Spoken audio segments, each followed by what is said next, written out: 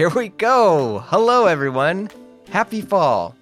It's Jeremy Kirkland, your favorite bald boy. This is Blamo. How y'all doing? Are we doing all right? Everyone hanging in there? Are we freaking out? Freaking out on Twitter? Maybe you're me, and you were just like, nope, you just deleted the app. Now, look, I didn't delete my account because, maybe I want to take a peek at the hellfire on occasion. I'm just being truthful. But I did want to make it harder for me to look at it every time. Every time I'm doing nothing, sitting on the toilet, being an idiot, whatever that is. But gosh, I wish I wasn't so addicted to my phone. But I love it so. I love my phone. But, what a tangled web. Speaking of love, we got a big pod with the real OG in the podcast world, Miss Avery Trufelman.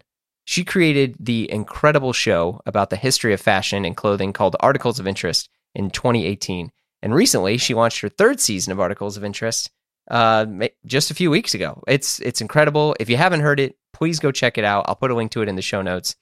And normally, it's a bit hard to talk to journalists on a podcast because sometimes they're a little evasive, maybe a bit hesitant to give their opinion.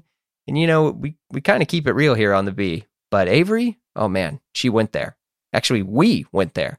And I will say, I think I learned more about myself on this pod as much as I learned about her. And I'm very grateful to her for that. Avery and I discuss her new season of Articles of Interest, American Ivy, the state of prep and the future of it, why she finds the story of prep redemptive, and how every generation of clothing shows where we are as a culture. Here we go. Man, I'm such an idiot too. I wasn't even recording that butter up compliment. I'll happily restate it to you anytime you want. But I don't know. I just feel like in especially clothing, in this expertise that goes on forever and ever and you'll never master it. I mean, I've been doing radio for a decade, but I've only been doing fashion for since 2018. So I'm so new. And in so many ways, I look up to you. Well, I'm very flattered, but no, you've been doing fashion. You just probably haven't done it as a profession because everyone that does this stuff. No, I'm serious. It's everyone that does this, we're all doing it. It's just whether or not you're going to confront the elephant in the room. And it's when you start having to have that conversation, you're forced to back up your decisions that you make. That's very well said. Touche. All right. Yeah, you got your own style and looks and all these things.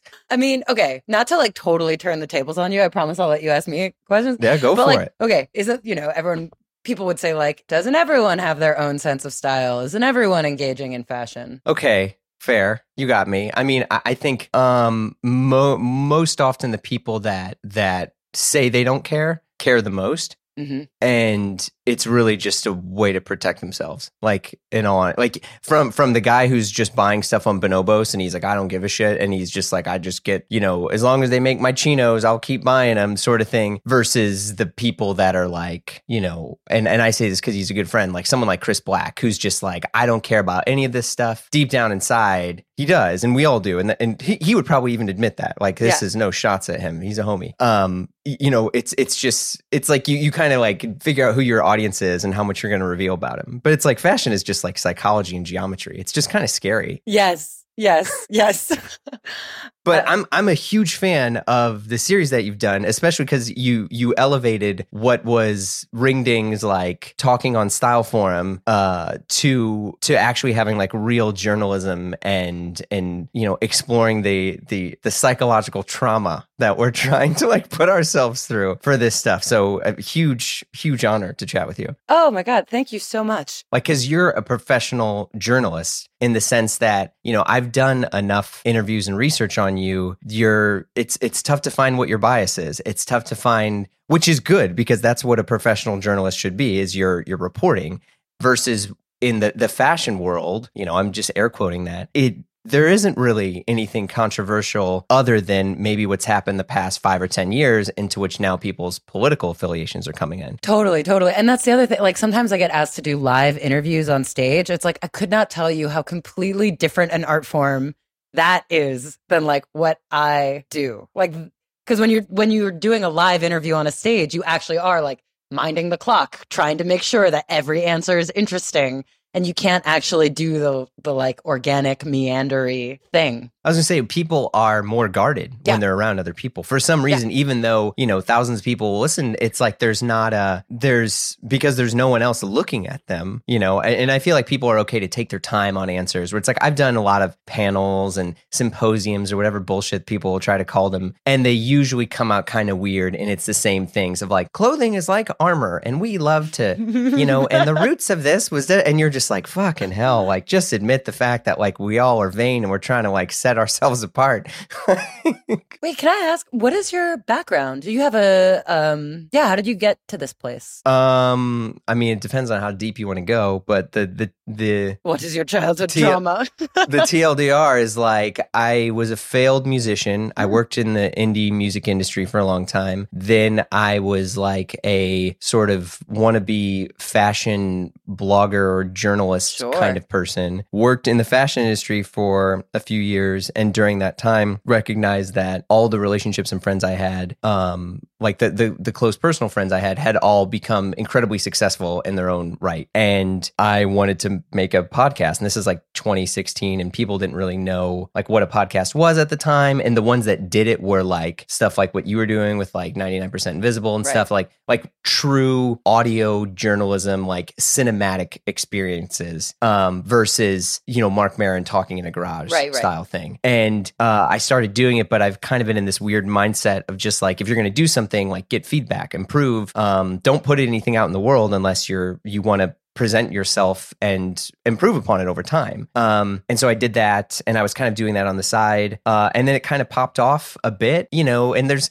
like, I don't know, maybe you have this or not, like podcasts don't really have like hockey stick growth anymore. You kind of like incremental climb and plateau and stuff. Exactly. Well, now everyone find your niche, and then you're like, now I'm home. Yeah. I too, I'm just like, what is growth? What's the end goal? What's sustainability with this? Especially with something like fashion that can be niche or can be wide, and you can really turn the levers. So I don't know. I mean, the interesting thing is, well, one, I'm very interested in the way that age factors into it for you. And you're like, am I still going to be doing this in my 40s? Because I think about, especially in menswear, and especially with not, if you're focusing on clothing and style and not necessarily trends, like that, especially if you look at like Bruce Boyer, that's a very ageless, in a weird way. As you age into it and your style becomes like more and more time proven, sure, it like it's a boon. And then the other factor I would say is like, you were so on the cutting edge of this. I mean, even 5 years ago when I started Articles of Interest, people didn't want to talk about fashion like at all. Like attitudes towards clothing have changed so much, even in the recent past, where people are now sort of seeing it as what it is, which is, as Rachel Tashjian told me, a source of intellectual delight. It really is like there's so many pieces now in like mainstream publications, doing the sort of like rigorous analysis of what we wear. And they're all like looking for experts. And so in a weird way, I feel like my counter argument to you is like, isn't aging supposed to be cool in menswear? And isn't being a clothing expert like a relatively, if not lucrative thing, more sensible and visible than it's ever been in the past? I think that you're right. You're right. I think the thing, and maybe I'm like realizing this as I'm saying it, where it's like, I'm embarrassed of clothes, like I'm ashamed, in all honesty, because it's when you look at like the grand scheme of things, and also when you spend all this time talking to people, it's like, we care so much about things that in life are essentially meaningless. And at the end of the day, like the things that we really cling on to, when people talk about watches, they're talking about the relationship. When they're talking about clothes, they're talking about a memory. So this stuff is fucking hollow and empty. And so when you become an expert on that, I silo myself into, I don't know, emotional anxiety. Like it's not, so, I mean, and that's something that I really wrestle with, where I'm embarrassed to admit that I care about this stuff, because as we're more global and we're seeing all these things and everything happening at the world, like fucking the world's on fire in Ukraine, and there's war and all sorts of stuff, which, let me be clear, has existed for a long time. The Rwandan genocide and all these things were going on, and we were going to Ralph Lauren's show. So like, it just feels so much more real. And all of these realities are existing simultaneous on the same platform. And so it's like, I don't really feel like I deserve any seat at that table, because I'm not changing the world. Have you always felt that embarrassment, or is this like a new thing? It's new. When did this start? It's very new. feel like I'm talking to my therapist now. I don't know, probably more recently with just like as I've gotten older and I had kids and, my dad's dying and I've seen friends like get married and get divorced, and I've been married like 12 years and we've had issues, but I mean, we're fine. Everything's fine. But just like, sure, it's life. That part versus me living in the Lower East Side, like blowing money on Dior jeans, like I'm some fucking cool kid going to a Misshapes thing, like you get back. You experience more of life, and then maybe some of the things I'm like, oh shit, I'm like putting all my stock in like being this clothing expert, but my friend's a surgeon. Like what the fuck am I doing? So yeah. I've been thinking about this. No, I've been thinking about this a lot lately. Oh, I don't know. I think it's a really interesting thing to talk about. Have you seen Triangle of Sadness? No, I'm supposed to see it this week. So we will see. Man, I would love to know your thoughts because it really had me reeling because it's very much about like the world of goods, doesn't matter. And I've been very haunted by that also. It's really funny that you say that. I've been having a similar crisis. But okay, I'll tell you something that just happened to me just now. But like, okay.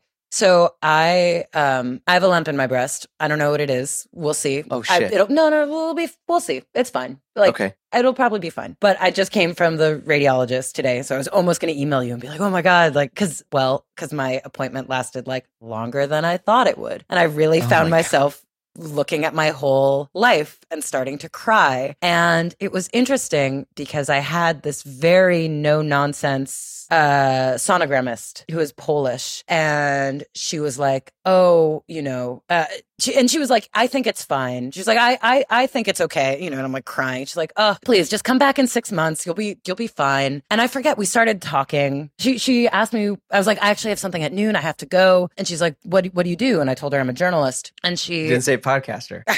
I'm a fashion. Well, it was funny. She said, what do you cover? And I said, fashion. And she said, well, it's a living. And I was like, then I was like really embarrassed that I actually care about it. And I said, how long have you been a sonogrammist? And she said, 30 years. And I was like, oh, that's so amazing that you help people in this way and you're saving lives. And she's like, well, can I tell you what I really want to do? I really want to be a children's book author. And then she proceeded to like tell me the plot of this like beautiful children's book that she's working on. And it was just this nice reminder. It was honestly a pretty good, like, children's books are not easy to write. And it was a pretty good idea. But it was the kind of thing that was like, one, yes, the grass is always greener, and that humans will always have a desire for beauty and symbolism and the world of like aesthetic representation, even for those who tangibly work with their hands and help people every day. We want beauty in our lives. We want stories in our lives. We want to be represented and to be seen. And it made me realize like, oh, if I wasn't doing this, I would still be interested in it. As you said in the beginning, when you're like, haven't you been doing this before you did it professionally? You know what I mean? And so, yeah, on the one hand, what to be an expert in clothes, in the words of Renata Adler in Speedboat, there's when she quotes a girl on the titular speedboat who looks at her and says, when you've got a suntan, what have you got? And I think about that all the time. It's just like, okay, we've got this thing. What have we got? It means as much as anything else, And it brings a lot of people a lot of joy. And it is political, There, as you know, I don't have to tell you, there's like politics and how these things are manufactured and marketed and the fantasies that we hold about ourselves and about our society as they're manifested in clothes. And this is also coming from an architecture background. I mean, let me tell you, architecture is also, there are a lot of messed up practices and like the way buildings are made. And like we think clothes are a wasteful industry. Making buildings is like, and tearing down buildings is a really wasteful industry. But we have way more control over what we put on our bodies than like the cities we walk in and the buildings we walk in. And we can help each other make more informed decisions about that. So I don't know. Is it worth it? Is it not? Yes and no. Go see Triangle of Sadness. Tell me what you think. You'll love it. It'll haunt you. I'm so sorry. It's going to haunt you. It really haunts me. Yeah. Someone was like, oh, don't eat. And I was like, oh, great. Yeah, don't eat. Yeah, I'm not going to Don't see eat. it. Don't buy food. I was like, don't eat. Like that's your review? Your 2-word review was don't eat? That's a perfect review. But I feel you. I really feel you. What? It just in the existential, And the embarrassment. My boyfriend just took me to task the other day. He was like, why do you always apologize apologize when people ask you what you do. And I'm like, because if I don't admit that I know that it's embarrassing, they don't know that I know that it's embarrassing, and they think I'll take it seriously, and that's even more embarrassing. It was so stupid. Okay, let's pick at this right now, because this is, I think we have the same sort of, it's either that like we're raised in households of shame, or you as you get older, you recognize like what like privilege is and the advances you had, even though I talk about when I was younger, we didn't have a ton of money, and I grew up in a neighborhood like this and this and this, but like still I grew up in the United States. We had food. I've never actually known what hunger is. So there's all these things that even though in my head I'm like, oh, I had it kind of rough, and it's like, no, you fucking didn't. You had generic cereal instead, so like you're fine. And so like realizing that, or it's like not having enough, you want to be so humble that your humbleness is actually like what holds you down. Like there's so many times like opportunities will happen and someone's like, oh, Jeremy, you should do this, and I'm like, oh no, not me. I mean, they probably don't want to, some sort of like mumbling to myself, and then some ding dong does it, and I'm like, that guy's a fucking hack. So I don't know. Do you ever feel the same way? Not that you lament, but you mean in terms of being like trying in to terms separate of maybe yourself? Being like separating yourself from your career, but also like you were saying, you when you introduce people, there's an asterisk, or you kind of shame yourself preemptively. Well, yeah, I definitely shame myself preemptively. I definitely think, how do I put this? It's funny. So like this season of Articles of Interest is about preppy clothes, and there was this great quote that I don't think I actually put in the series, but I've been thinking about a lot. It was from an F. Scott Fitzgerald book. I forget which one, but basically this character claims he doesn't belong at Princeton. He like grew up poor. He's an outsider. He doesn't relate to these people. And he's like, oh, everyone here cares too much about their clothes. And then one of the boys takes him aside and they're like, listen, for better or worse, you have it. You're graduating with a degree. You're just like us. Like, you can say that you're different all you want to the rest of the world. You came from Princeton, so drop it. Basically, like you're wasting all this time. Just like you're focusing on your differences. And so I think about this all the time. Is like I and that's not prescriptive at all. That's not me telling you anything. I think I don't know. I feel like the privilege argument is like, very, very, very, very, very aware of my privilege. Very like grateful and full of responsibility to like try to do a good job and tell good stories in this like ultimately quite lucky, silly profession. And I think the thing that's embarrassing for me, and I don't know if this is part of why you feel embarrassing, is because like I do love it. I love listening to like binging a really good podcast and feeling very like inspired and connected to that person. Or I'm reading an amazing graphic novel right now and just like loving it, loving feeling connected to someone else's brain, going to an art retrospective and just like loving knowing what this other person is thinking. It is like a form of falling in love, like getting to know someone through their art. And I love audio, and I think audio is like sacred. And I really, really, really care about it. And I don't know, have you seen the movie The Last Black Man in San Francisco? No. There's a part where these two girls on the bus in San Francisco are like complaining about the city, and they're like, San Francisco, it sucks. And then the protagonist taps him on the shoulder, and they're like, and I'm misquoting this, but he says something to the effect of like, excuse me, did you ever love San Francisco? Then you can't talk about it that way. Like you can't hate something like that until you've loved it. And I think that's part of my embarrassment, is just like, I love it so much. I love it so much that like it leads to critique. It leads to hate. Like I love America so much, so I hate it. I want it to be the thing that I love, so I critique it.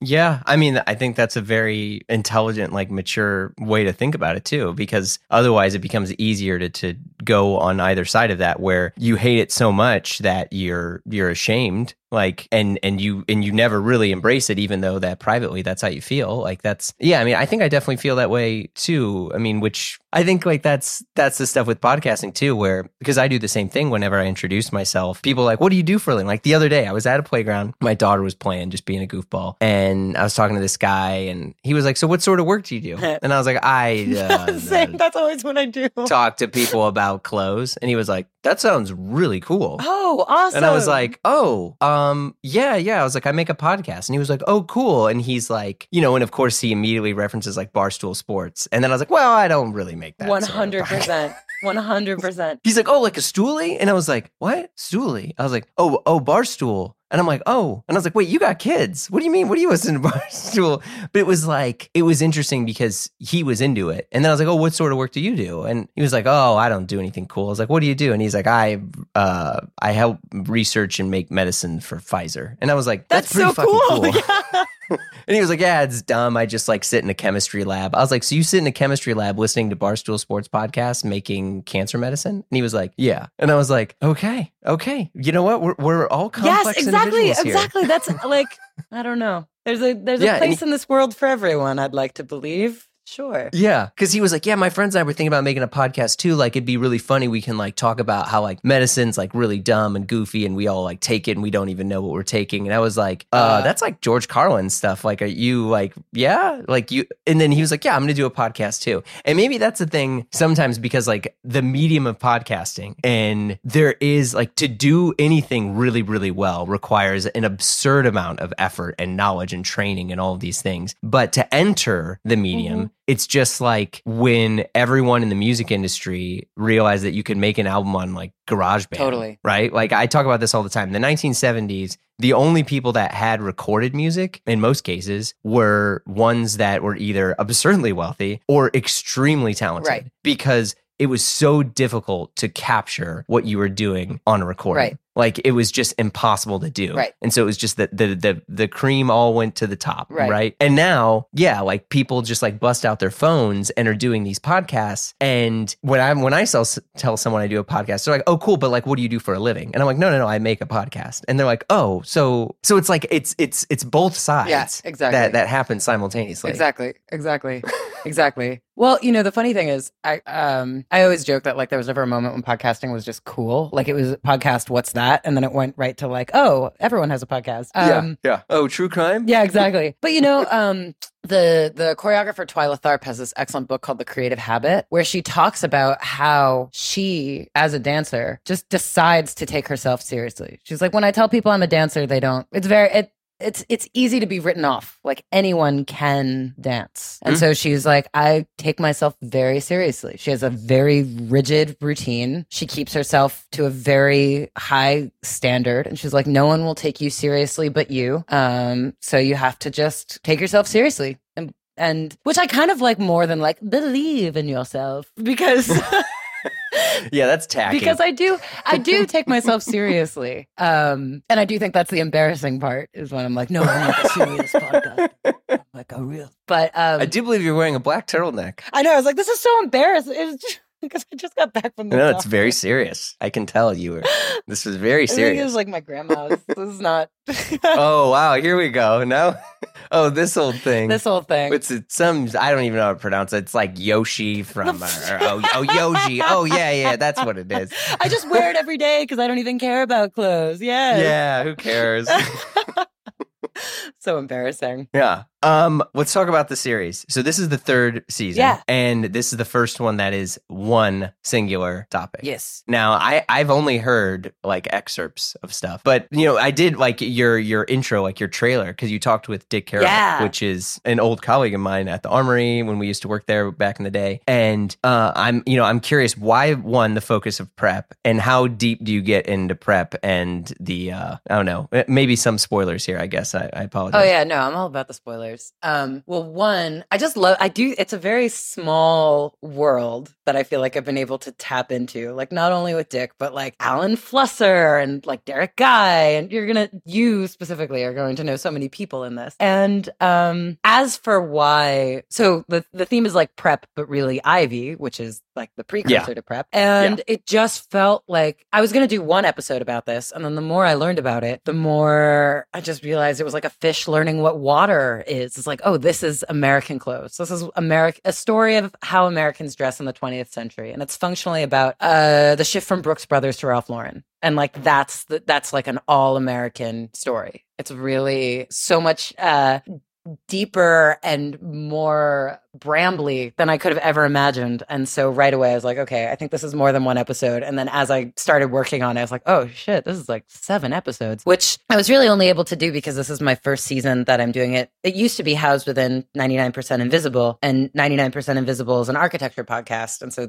Articles of Interest was always like, hey, can I interest you in fashion? But now, with the beauty of this like atomized media landscape is like, if you have come to this feed, you already care. So let's just go really deep and let's just go all the way down the rabbit hole. So as to the question of how deep I go, I feel like I want you to challenge me. Like how deep would you consider a deep cut in the world of Ivy Preppy? I think the deeper you get, the more you get away from it, because one, you find out that everyone is just appropriating each other, and two, like you either the real Ivy side would just say no, it was about this, and this, and that's, and we can't ever change. And what you find out of like Clothing Now, like I do not take credit for this quote. Someone said this when they were talking about Aimé Leon, when it was like ALD was white people appropriating black people appropriating polo. Yes, 100%. Like, that 100%. So like, and I used to cringe at that and be really angry. And then I was like, oh, actually, maybe that is just America in and of itself, is that we're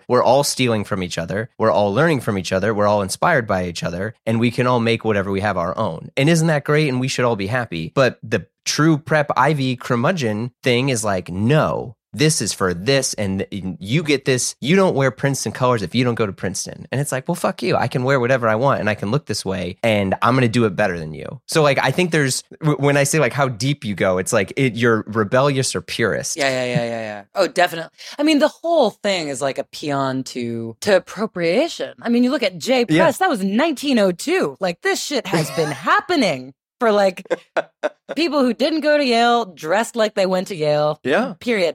And I mean, where the story really, really, really, really begins is like the origins of Brooks Brothers, which are fascinating, in like 1818. And that has nothing to do with collegiate dressing at that point. So it's funny. It extends. I don't actually get into the more contemporary stuff, like the Tom Brown, ALD, like world. Mm-hmm. Almost one, because I feel like this world is too contemporary to really analyze it. Like, I don't think we'll know of like what to make of this most recent iteration until it's passed, especially because, I mean, in the first episode, it's all about trends and how there's so much discussion about trends right now and how there are more trends than ever. And the jury is sort of out on like what is in. And so we, the question is like, are we having a preppy revival or are we not? If we are, it's certainly not as clear cut as it was in like the early to mid aughts. So what is it? Is it niche? Is it just roiling under the surface the way it sort of always is as like classic dressing? And everyone has a different take on it. So I want to ask you, like, what do you think the state of preppy is now? The state of preppy, it's kind of been reduced down to some sort of like awkward conformity of youth. Like, I don't know. I think that the people that are really into like prep stuff now, don't know what it is. Like, people that are buying Rowing Boisers are not connecting it to that stuff. And that's fine. They might just be buying it because it was a cool brand or a stylist gave it to them. That's cool. And I think for me, so much of anything I wore based on where I came from, I felt the need to back up why I wore it because I knew everything about it. And now I don't feel you need to have that deep of a relationship with any article of clothing to appreciate it. And, like, to go back to earlier, that's why, like, sometimes I'm a little bit embarrassed where someone's like, oh, I just got this. Why? Because I like it. And you're like, oh shit. Well, in my head, I wrote a thesis that I was prepared to explain to anyone who asked me why I like something, And so, yeah, I mean, but I think that the funny state of it where it's like, you go to Dime Square or any of these like cool kid locations and they're all wearing, some 90s Carhartt or some sort of thing like that. And it's funny because everyone's like, what is it with the state of youth? But like on the side, I read as a dork. I just love like old history books. And I've been reading like The History of the FBI by Tim Weiner, which is weird. Yeah, it's good. Interesting. Yeah, Freedom of Information Act gets a lot of info out. Oh, wow. But every decade, every presidency, there was always a fear of what the youth were doing. And at the time, they were always finding some way to reinterpret their own culture through the mirror of what they experienced. Yeah. And that was reclaiming whatever clothes that they were wearing, and they would wear this way. I mean, you look at like kids in the 60s that were wearing, this, and it's like, oh shit, this is exactly what's happening now. It's just that because we're in a 24/7 news cycle and media is in our face all day, we just kind of don't really realize it. Like it's very, very cyclical. Yeah. I mean, 90s were the same thing. People like, you're wearing your dad's old cardigan? What a dork. Oh, but you're making it cool in your way. Like that's what the fuck. That's every generation. Yeah. Exactly. No, it's funny. I feel like, basically as I've looked at preppy clothes in every generation, you can see a little bit of where we are in them, in like the, in the bright young things and the youth subculture of like the 1920s and 30s. You can see a little bit of like dime square nihilism, in the 70s, you can see the like fear of stagflation and economic uncertainty. Like you can see parallels in every time. And it's funny. I guess I just don't know. How do I put this? If fashion is an external aesthetic result of like larger socio-political forces, I do not know in a scientific experiment if similar socio-political forces manifest the same kinds of clothes. Do you know what I mean? Like, I feel like there hasn't been enough tracking of fashion throughout time to like see if similar economic events lead to similar styles. And that's sort of what I've been thinking about as I've been making this series. But that's also part of why I'm like, I don't really know what the state of it is now. Wait, by the way, do you live in Manhattan? No, not anymore. I live in St. Louis, Missouri. Oh. Yeah.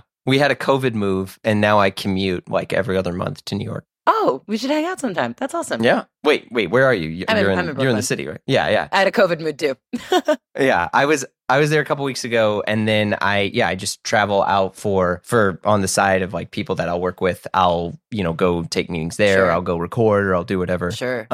But yeah, no, I mean, we were in Bay Ridge with a 3 I don't know how old she was, a 2.5-year-old or whatever, and everyone thought the world was going to end. Yeah. So we were just like, fuck it, and we bought a house, and now I have 2 kids. Wow. So you're doing the damn thing. Stuck. Congratulations. I know, right?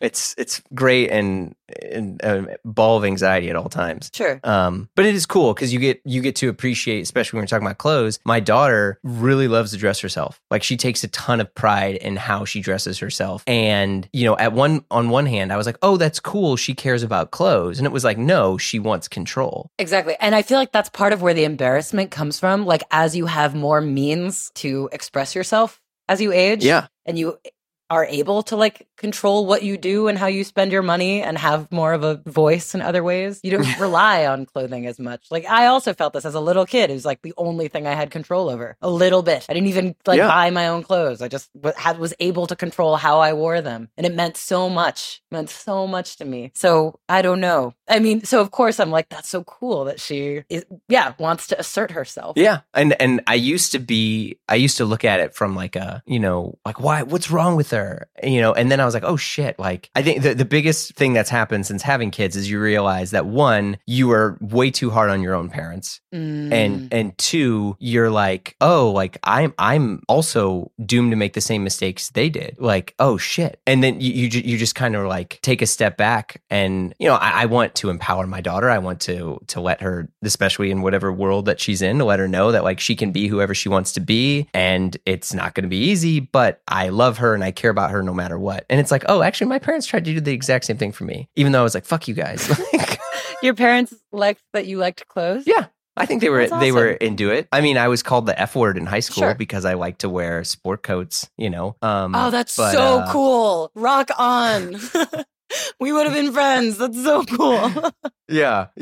Me and like kids. Yeah, I thought I was super cool because I was like, I'm gonna wear a tie and I'm gonna wear a jacket, and like you guys are wearing your Abercrombie. I'm gonna be so cool. And yeah, people were like, you're a blank and blank, and I was like, okay, whoops. I felt the same way. I was like, I'm gonna wear dresses and like these big long earrings, and people were like, why are you I like wasn't getting invited to parties, and I was like, why am I doing this? Like, why do I do this to myself when you could just as easily like not? make yourself ostracized socially. But I don't know. I do think like the call to dress oneself, clearly it comes from somewhere. Like I don't know if you felt the same way. It was like, why do I do this? Yeah.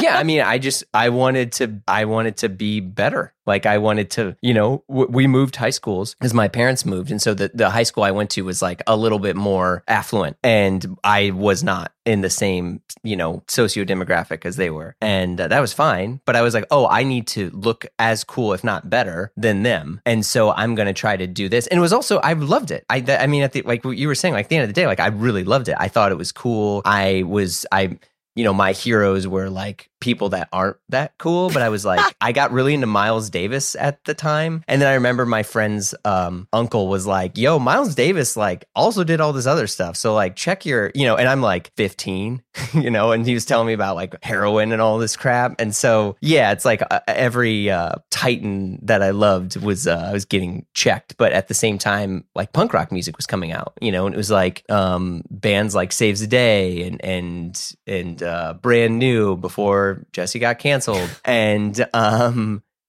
so like dressing like them, and wearing like Diesel jeans, and then recognizing that if you had cool clothes, you were cool. Like that was just it's still the greatest thing now. Like if you go to a certain restaurant or a certain part of New York and you are wearing this, like you are cool. It's awful, but it is still very true. No matter what, we can't escape it. Roman culture, same thing. Yeah. May I ask, what did you do in indie music? I worked for the Beggars Group campaigns for like Vampire Weekend and Interpol and the XX. Cool. Yeah. And it's funny though, because all the other like cool kid bands were all Wesleyan kids. Were they? Like, MGMT. Well, MGMT. That's it. And then Gold. Okay. That's it. Those are two gargantuan acts. No, it's true. It's like why I went to Wesleyan. I was like, I want to do that. Yeah? Wait, did you want to do music? No. I always wanted to do radio, but I was just like, those people are cool. So that's interesting. Yeah, I think I mostly chose Wesleyan because they had a really cool college radio station. And I liked that it was an NPR affiliate, and it wasn't like there were student shows and there were community members and there were NPR shows. And so it was actually like a real radio station. And so I spent most of my time at Wesleyan at the radio station. And I was like very, very, very, very, very involved with the radio station. That was like what I wanted to do. And then podcasting. I mean, podcasting is like so different from radio in all the, so many people will be like, oh, it's basically the same. And it just like philosophically could not be more different in ways that I'm still sort of wrapping my head around. Yeah, I think the podcasts and the podcasters that people love the most, it's the fact that they feel that they have things in common with them outside of what the podcaster talks about, like, which is totally against what your standard journalism is. Yeah. I mean, and it's why, like, when I was, trying to do other research and other stuff on you, I'm like, what are all the, it's like, it's because you're a journalist. Like, I couldn't find how you felt about A, B, C, D, and E and all these other things. Really? That's so funny. I'm like, I mean, I didn't go to journalism school. I'm not a very hardcore journalist, nor do I feel like I have any decorum or filter or anything. Like I just post whatever I want on Twitter. So it's funny. I think of myself as like very out there, but. Well, I mean, yeah, there's hot takes here and there, but like I'm not going to try to get you to discuss a hot take on a podcast. It's fucking lame. Sorry. No, it's just interesting. But it's like, yeah. When you were doing the interviews with people for the prep stuff, I'm curious, how often did you meet them and you like, because like people like Alan Flusser, right? Like that guy wrote the book on menswear and he did Wall Street and he did all this other stuff, but you spend time with him and you're like, he's a nerd. Yeah. He's just a guy like, and it's cool. Like he'll say the same thing. Like he's retired, but like he doesn't live and breathe this stuff the way that we like manifest that these people do in our heads. Yeah, it was great. I mean, the funny thing is I feel like when I make a show like this, because there's so many people, there are like 30 some odd voices in the show. Mm-hmm. So everyone gets sort of like cast into a particular expertise. So like I mostly talk to Alan Flusser about Ralph Lauren because that's his most recent book, and I don't think I even mentioned that he made the clothes for Wall Street, because that's almost like an aside. It's a long time ago. Yeah. Yeah. And, and like Jeffrey Banks, we also are like mostly talking about Ralph Lauren and not really getting into like his own incredible history. So it's funny. Everyone I talk to, we tended to get very specific about like one part of the story. And there are some voices that come back, you know, over and over again. But yeah, mostly I've tried as often as I could to meet people in person just because I think that's the best way to do an interview. I mean, it involves like a lot of schlepping and, but it's just better. It leads to a more, relaxed dynamic. But yeah, all these people are just nerds. I mean, I have to say, when I first made the leap from architecture into fashion, I was really worried that it would be this very like Zoolander-y, you know, world of appearances. But most people I encounter are exactly like you. They're like, I'm embarrassed. I'm so aware of the shortcomings of this thing. You know, and they're like, I read all these books. They love to read. They love to like touch the fabric. They're so dorky. They're so smart. They're so aware. Like, fashion people are great. Fashion people are the best people. They're hippies and they're nerds and they're like zero waste maniacs. I love them. Yeah, I think it's guilt from all the stuff they consume. You know, you can't like, you know, even then it's like the guy who's buying 4 pairs of his pants from, you know, whatever website, he might be making waste, but someone like me who's had to buy like 40 pairs of pants and doesn't even keep those, you know, or is upset after a year that he owns them. Yeah. I'm way the hell worse. Yeah, there's a lot of guilt. You've become this, or are becoming this sort of expert of all the Ralph Lauren stuff with all the interviews and people that you've done connecting to Big R. Okay, I saw the hand wave there. I'm just like, I don't know. I feel very wary because I reached out to the man himself, obviously. Like, I tried. Sure. Obviously, he said no. Like, good for him. And I don't know. I just hesitate to call myself an expert on any living person who I've never met. You know, I'm like, I have an idea of what his story is. I have my own interpretation of his story, which I suppose would be sort of the most terrifying thing about being a famous person, is that like other random people can like claim that they're experts on your life and your motivations. So I want to be fully upfront that like, I don't know that man. Well, on the company side, I'm curious, what do you think is going to happen with the company and the brand? Because you can't, like, Ralph is not invincible. Right. He doesn't have a Lazarus pit that we know of. So it's just like, I often wonder what is going to happen with the future of that brand. I mean, Lord knows. It's so strong. It's so strong. Like, I don't think it's going to go under. It's just like, I just don't know how they're going to evolve it when you base everything off of a living person who can't live forever. Yeah. I mean, you know, I have to admit to you, I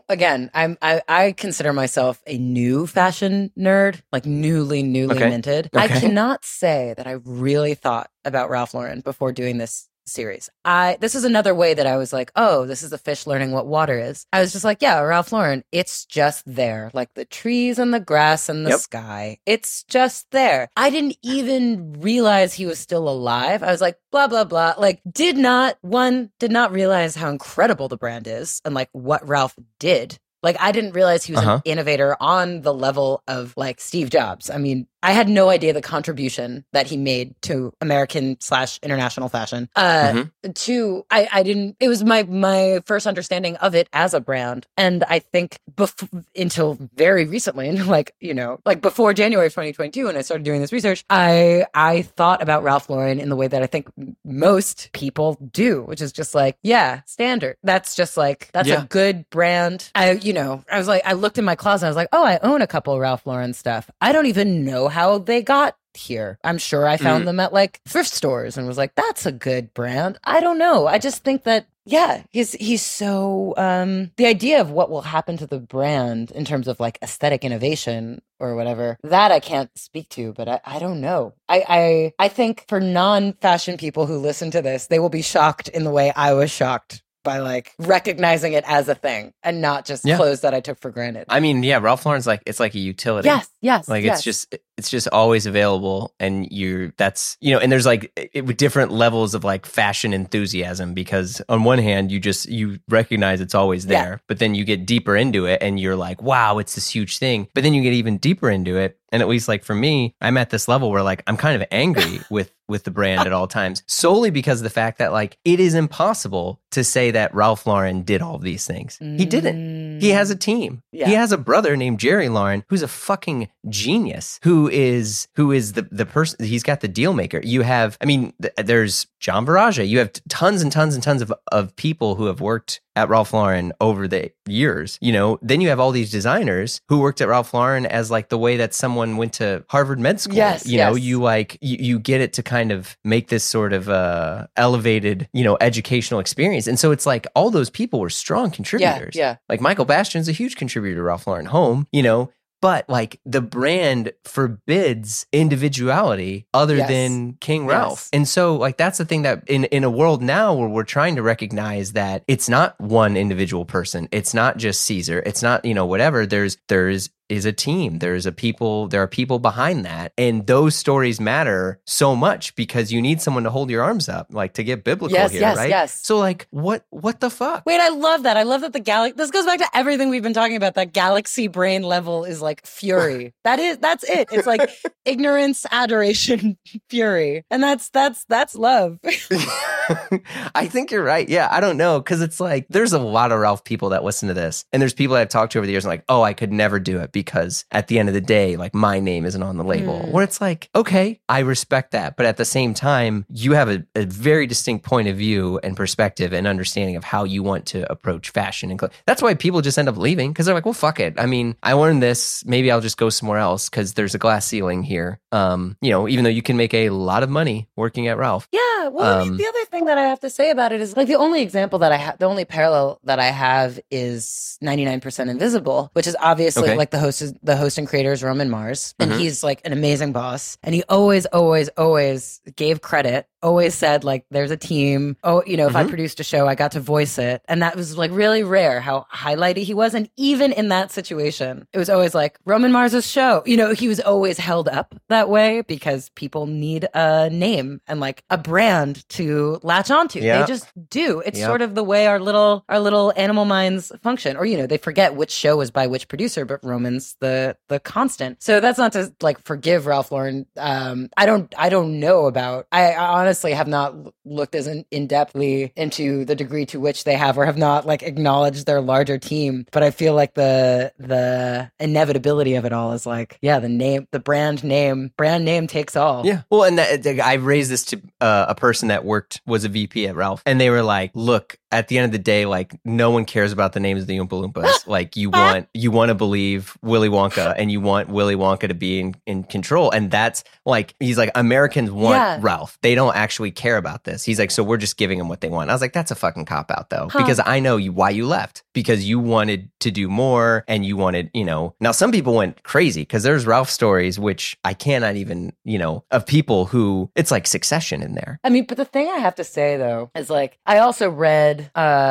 Genuine Authentic, that book on Ralph Lauren. Yeah. Which is so like dishy. It's like nothing but drama. It's very and dishy. And honestly, again, I feel like that's sort of galaxy brain level. Like if you already know Ralph and who he is and what he did, then you can get into like dishy shit. But the show that I make is so, I mean, the thing that I always say is that I want it to be for people who are really into clothes and people who think they don't care about clothes at all. Like for people who think they don't care about fashion, they're like, oh wait, this is a history show, basically. It's a history show. Yeah. Oh yeah. And so I'm way more interested. And now I'm like, oh no, this is a very like unnuanced point of view, but so be it. It's very interested in like what Ralph Lauren means as like the symbol and why people were attracted to the symbol, you know, why the message that he put out in this very like Marshall McLuhan-esque, you know, symbolic way. What was the tractor beam of Ralph Lauren that just took off? What was his longevity?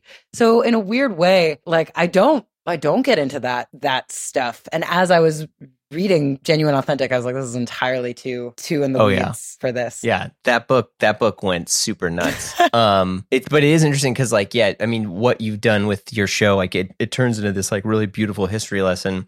I don't know if you ever saw or if anyone flagged it for you. Reddit went nuts on all the like Beau Brummel stuff you did. Oh, I'm sure.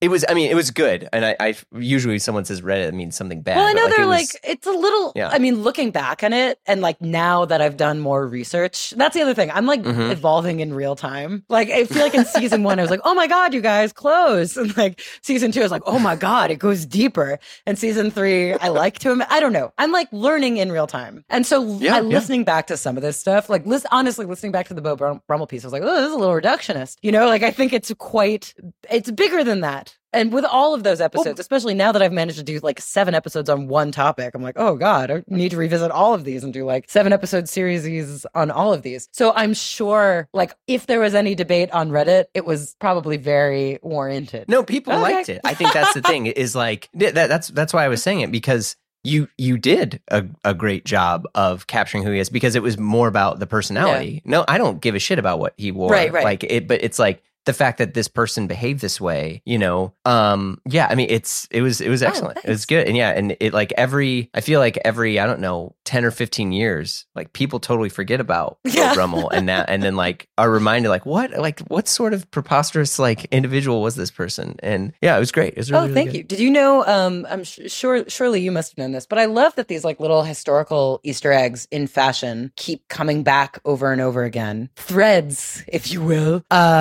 Like the first tie company that Ralph Lauren worked for was called Beau Brummel. Oh, that I didn't know. I knew he was doing a tie company, and I knew he was trying to sell stuff at like Paul Stewart, but the very first company was Beau Brummel, which is like a beautiful little like wink. Oh, wow. There you have it. Damn. Okay. This has been super, super good. Before we wrap, so you've mentioned a lot of movies while we were talking. Are there any movies to you like serious that you saw that like got you into clothes or pulled you back into clothes? It's very surface level, but it's actually a serious question. No. I think about this a lot actually, because I was just in Budapest because my boyfriend's making a movie there, and and while I was there, I got to have a few conversations with the amazing costume designer Ola Stashko. She did the costume designs for like Cold War and Ida. She's Polish. She's incredible. Similarly, she was like, God, what we do is so embarrassing. I was like, really?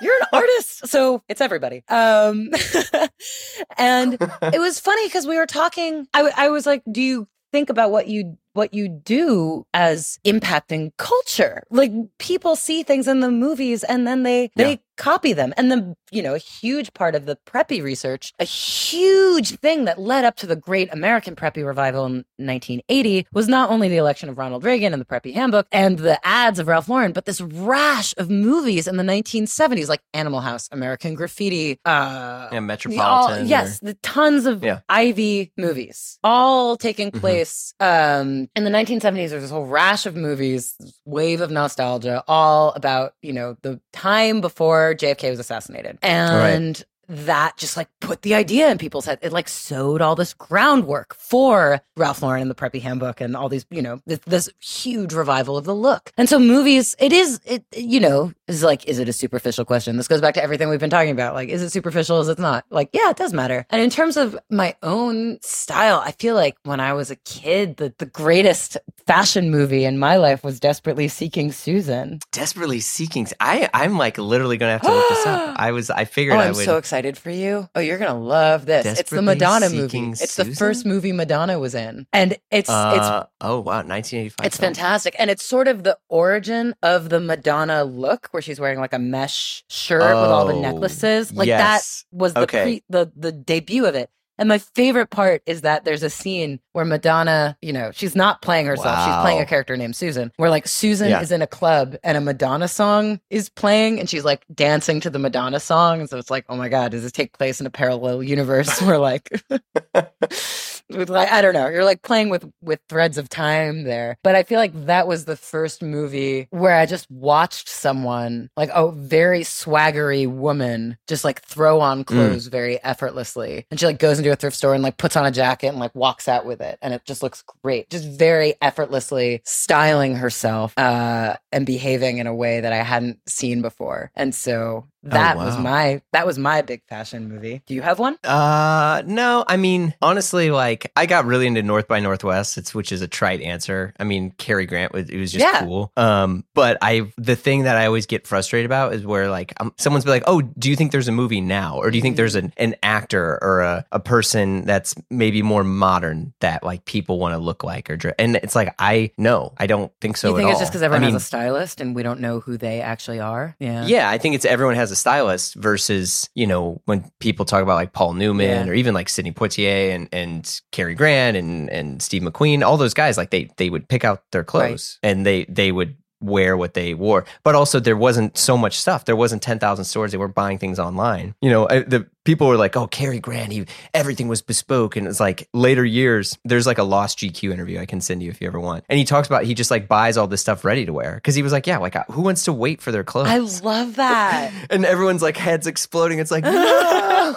Well, it was really interesting. This was something that I talked about with Ola, with the costume designer. She was like, it really is how you wear it.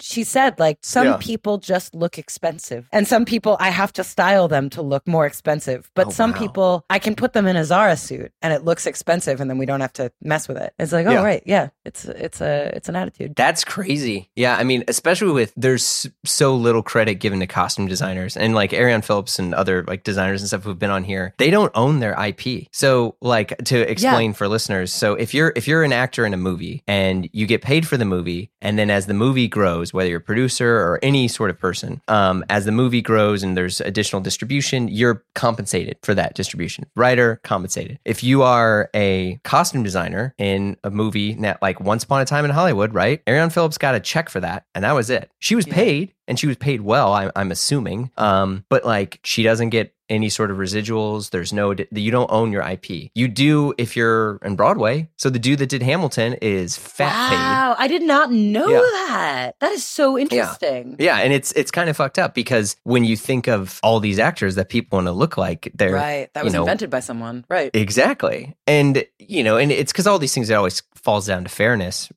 versus it's not about being greedy or anything. It's just like that she's not getting anything for it, and like she's a G and an icon, and she was awarded something from like the whatever Venice Film Festival and stuff. Like she's got prestige, but it's pay her for it. And I think like that's a thing that is unfortunate with costume designers and stuff now. And it's like, well, do you think that they don't want to do it? Like, what about all the looks from all the Bond movies? Right. Early Bond movies, those people were paid. I'll be clear. Like you used to get money for the costume design, that you own that IP, and now you don't. When did that change? I should know this, but I don't know it. I think it was like in the 80s or something like that. So interesting. I had no idea. Yeah. I should have talked to Ola about that. That's so cool. Yeah. And so it's like, well, hopefully, because if she makes some banging looks, like think of the people that made all this stuff for Dune or make all these things that people buy costumes for. Like totally. Nope. Totally.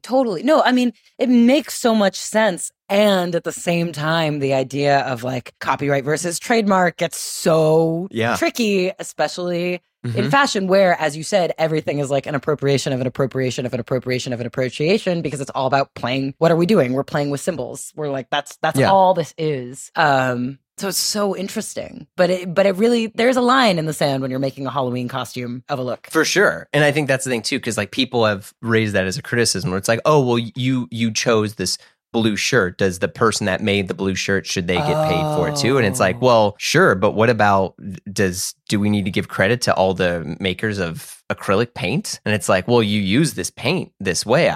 That's the same blue that Picasso used, or like, no, it's still the artist interpreting the, whatever that is, especially with some costumes are literally drawn and made versus, I found a vintage shirt and some cool jeans and we put it together. So that's always the thing that I think about more now when I look at movies, and I'm like, oh, and maybe that's like me getting older, but I'm always like, was that person paid fairly?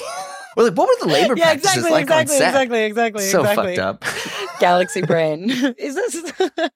What is this? Yeah.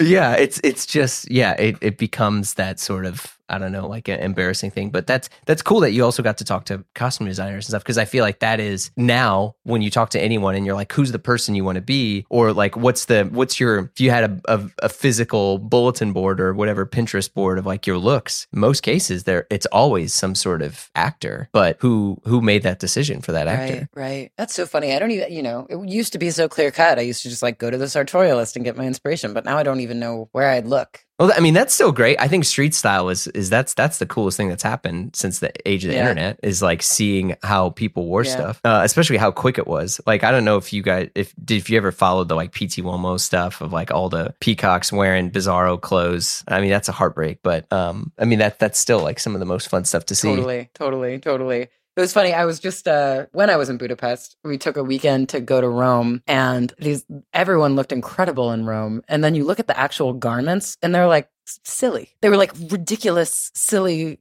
garments. There was this guy wearing like a corduroy jacket with jeans with like a huge like flowery, oh my God, what's it called? Name's escaping me. Floral? No, the like the handkerchief. Oh, like a pocket square? Yes, the pocket square. But it was like folded in this very like outlandish way. And on anyone else, it would have just looked like a clown costume, but he was just so like... Was he old? Old, handsome, confident. Old people get a pass for any clothes. But that's what we were like, okay, it's like high quality, ridiculous clothes worn confidently equals like incredible fashion. It was very funny though. When you take them down to its component parts, it's like, ugh. Yeah, there's someone did this thing once on like Tumblr, and they would just replace the face of a bunch of sartorialist images with like a younger person, and they all looked horrible. And it was like, oh, because what you loved was like the age of that person's face and like the whatever they experienced that led them to make that decision versus some sort of flamboyant, extravagance of like a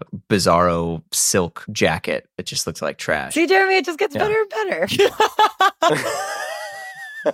I know. That is one thing I am grateful as I've gotten older and I've like worn a suit or a sport coat or something. I'm like, oh, like I feel like I look better in this than when I was younger and had hair and was very uncomfortable with who I was trying to be. And now it's like, this is what I have on. Like that's it. It's like this shirt is, I don't know, 15 years old now or so. Who made it? And it's like, fine. This is Old Brooks Brothers. There you go.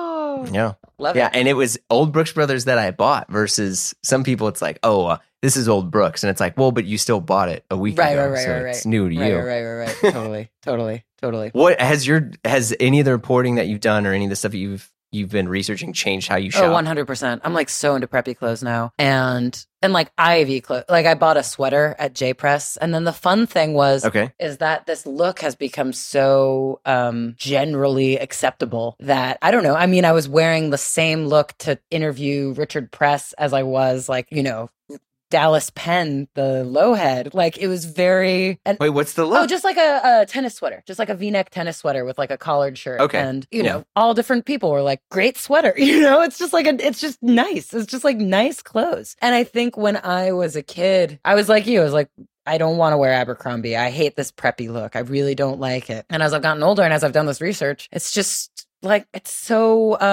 approachable, and that's a beautiful. What do you think made it more approachable? Because the clothes didn't change. I think as I aged, I wanted to reach out to more people. Not that I want to fit in. I mean, yeah, I guess it's about fitting in a little bit. Not that I want like rigid conformity or that I want to look like everybody else. But Derek Guy says that when you make an outfit, it's like putting a sentence together. And I was God. Fucking Derek, genius. He's great. I love him so much. He so much of this series was like informed by conversations with Derek Guy. And when I was a kid, I was very into making illegible sentences, just like "fuck you," "you're never gonna pin me down," and I think a preppy clothes, or at least a couple items, make your outfits legible. We know exactly what that means. It's like a hi, how are you? If you're wearing like a polo shirt, it's just like spaghetti. I don't know. You can put anything you want on it. It's like you can pair it with anything. It has this and I mean this is part of the last episode of this series. That's why it was so potent to be used by members of the far right in Charlottesville. That's why they're wearing polo shirts. It's to look accessible and to look normal and to look not scary. You know, that is part of the logic behind these clothes. It's nothing, there's nothing inherent in any sort of ideology that makes them about wanting to look rich or look male or look white. In looking at this history of these garments, they're, it's extremely Jewish. It's extremely Black. It's extremely Japanese. There's a huge, nuanced, fascinating history behind them, to the point where it just means, these clothes just mean like, hi, how are you? And I'm more interested in communicating that in my clothing now, less in like proving how different I am and more about wanting to reach out to others. So I think that's why I like it now. And knowing the history of the garments really helped me with that. Yeah. Dang, especially when you think about how wearing some of that stuff lets you in other places. I mean, people always make that joke of like, oh, if you wear a suit, you can go use the bathroom at like whatever hotel or whatever. But like, that's so freaking true. Yeah. And I mean, I was just in New York and I had a sport coat and I had to use the bathroom and I just fucking walked in. And it was like, it is strange how that stuff is. I forgot who I talked to once, but they told me that like their idea for their wardrobe is that they basically wanted to be remembered for no more than 5 minutes after they interacted with someone. And I was like, that doesn't make any sense. But when you think about like, okay, they're approachable, they seem fine, and you remember them. And there's a reason that like Ivy has evolved into whatever we call classics or basics. I mean, basically people wear like a button-down shirt and chinos for a date or like a job interview. It just means like, hi, trust me. You know, like, I trust me. It's like, talk to me, you know, it functionally says like, I am trying. Hello. Like, they're very, very legible clothes and they're able to be, and I enjoy them because you can customize them so easily. They're so nothing that like you add, one or two things and it's like, yow, cool. Yeah. Dang. That's very thought-provoking. Wait, but like, I mean, you're wearing a button-down Brooks collar shirt. Like, surely you feel this way somewhat, no? Yeah. I mean, but it's more of, like I think of it as a staple, but sometimes, I'm too lazy to question why is this staple, or it's like, I'm fine to go back 10 years, but I don't want to go back 100, like it's like, oh, well, this person, it was this and I got it and this is that experience and that's why I like it versus like, well, why is this the norm? Like, why is business dressing still this way? And even though it has evolved granularly over the years, but like, why is it still, I just don't understand. Like, why is it that we feel someone's put together with a tie and disheveled without it? And I don't know if anyone's ever explained that thoroughly without connecting it to just deeper traditions. Like, I don't think there's anything proportionally where because someone would be like, oh, the right collar height would frame your neck and it hides this. Like, Alan Flusser would talk about how it's all hiding golden ratio stuff. Totally. Yeah. And it's like, there might be truth to that, but that's not the foundation of your entire argument. And I think that's the thing too, is a part of me is also gets a little bit nervous. Like, well, if I dig deeper, am I going to not like what I find? I don't know. Something is going to get connected to some sort of history of whatever, racism or, especially in clothing, for sure. It's like, don't start studying religion because then you're really going to get fucked up. When you find out like, oh, this religion's fine. It didn't do anything wrong. It's like, well, there were orgies in the Vatican. And you're like, oh no. Everything's a milkshake duck. But honestly, like, while the history of preppy clothes definitely, anything that's an American style is going to interact with like slavery and bad labor practices, obviously, and it's like at the core of this country. Honestly, I found it a very redemptive story that it ended up being. Like, I love, and so that's the thing. Like, I love the history. I think the history is very, very fascinating. Okay, how can you? This is great because I want to have that more perspective on everything. Because when I find something that I don't like, I'm like, oh no, it's over. And I think that's also even how we're viewing culture right now. Like, if anyone big that makes a mistake, we're like, that person's over. Versus like, oh, it's great, they made a mistake, or something wasn't good that happened. But let's champion and like what the redemptive thing. Use that word. Like, what makes you? Everything, when you look at the scope of preppy clothes, which is, again, a story that starts like before the War of 1812, like it's a long history. You see these like ins and outs. You see that like Brooks Brothers used to manufacture livery, which was worn on some enslaved people. This is like a very tropey fact now, but then it was also worn on Black jazz musicians. And that, Ralph Lauren refused to acknowledge the Black demographic for his clothes, but like ended up making clothes that were like even more embraced by by the low heads and the low lives. And you see, I don't know, you see like academic institutions putting quotas to try to keep Jews out, but then, you know, Jewish merchants end up making their clothes for their students better than, you know, the collegiate shops did. You just see these like ins and outs of history as people. It's like this tango, you know, and that's what fashion's all about, right? It's like who's in, who's out, who's in, who's out. And as those boundaries grow and shift and change over time, the fascinating thing is like preppy is still around, and the style itself weathers these changes in how trends work, right? Like people used to want to dress a certain way to look rich. That was preppy clothes. Still. To a degree. Yeah. Arguably, now people more want to dress cool, whatever cool means. Oh, okay. And that also became preppy clothes. And then people in the 90s, after the dress down revolution, wanted to dress comfortably. That is also preppy. You know what I mean? It's a very interesting style that has weathered these like demographic changes, these changes in desire, these socio-political changes. And at the end, I was just like, you go. Like, this is so cool. Like, what an all-American story. What, like, in this totally weird, messed up country that I like love so much and I hate so much because I love it so much. Like, that's preppy. It's great. Oh, wow. That's beautiful. That's really well said. Yeah. Wow. Okay. Well, I definitely think we got it. This was a ton of fun. Yeah, it's so nice to meet you. Thank you so much. Please hit me up when you're in New York next. Yeah, it was my pleasure. Thank you again. It was wonderful talking to you. An honor. Thanks so much for listening. You've been listening to Blammo. Our show is produced by Blammo Media. We're edited by Amar Lull, and our theme music, as always, by the mysterious Breakmaster Cylinder. If you like what you heard, you know the drill. Do what you do when you like a show. Share the pod with a friend. Leave us a review on Apple Podcasts or Spotify or wherever it is you're listening to us on. You can follow us on Instagram for all the hot content. And if you want to talk to us and give us your hot take, we'd love to hear from you. You can call us, but actually, you know what? Don't call us. I don't really want you to call us, but you can send us an email at info@blammopod.com. That's going to be better. Look, we used to do a voicemail thing. It's funny, I'm thinking of this. And we were just like, well, what the hell are we doing? People don't really want to leave a voicemail. And the ones that did, it was so staticky. It sounded like I was talking to someone in 1935. Just not a good vibe. But I digress. If you want to hang out with us and join the Blam fam, visit patreon.com/Blammo, where we have tons of exclusive episodes, exclusive series with, what do we got? We got the Triple J Show, we got Blammo Presents Derek Guy, and we also have our amazing, incredible, wonderful Slack community. A lot of good stuff on there. All right, everybody. I'll see y'all soon. Take care of yourselves. Bye-bye.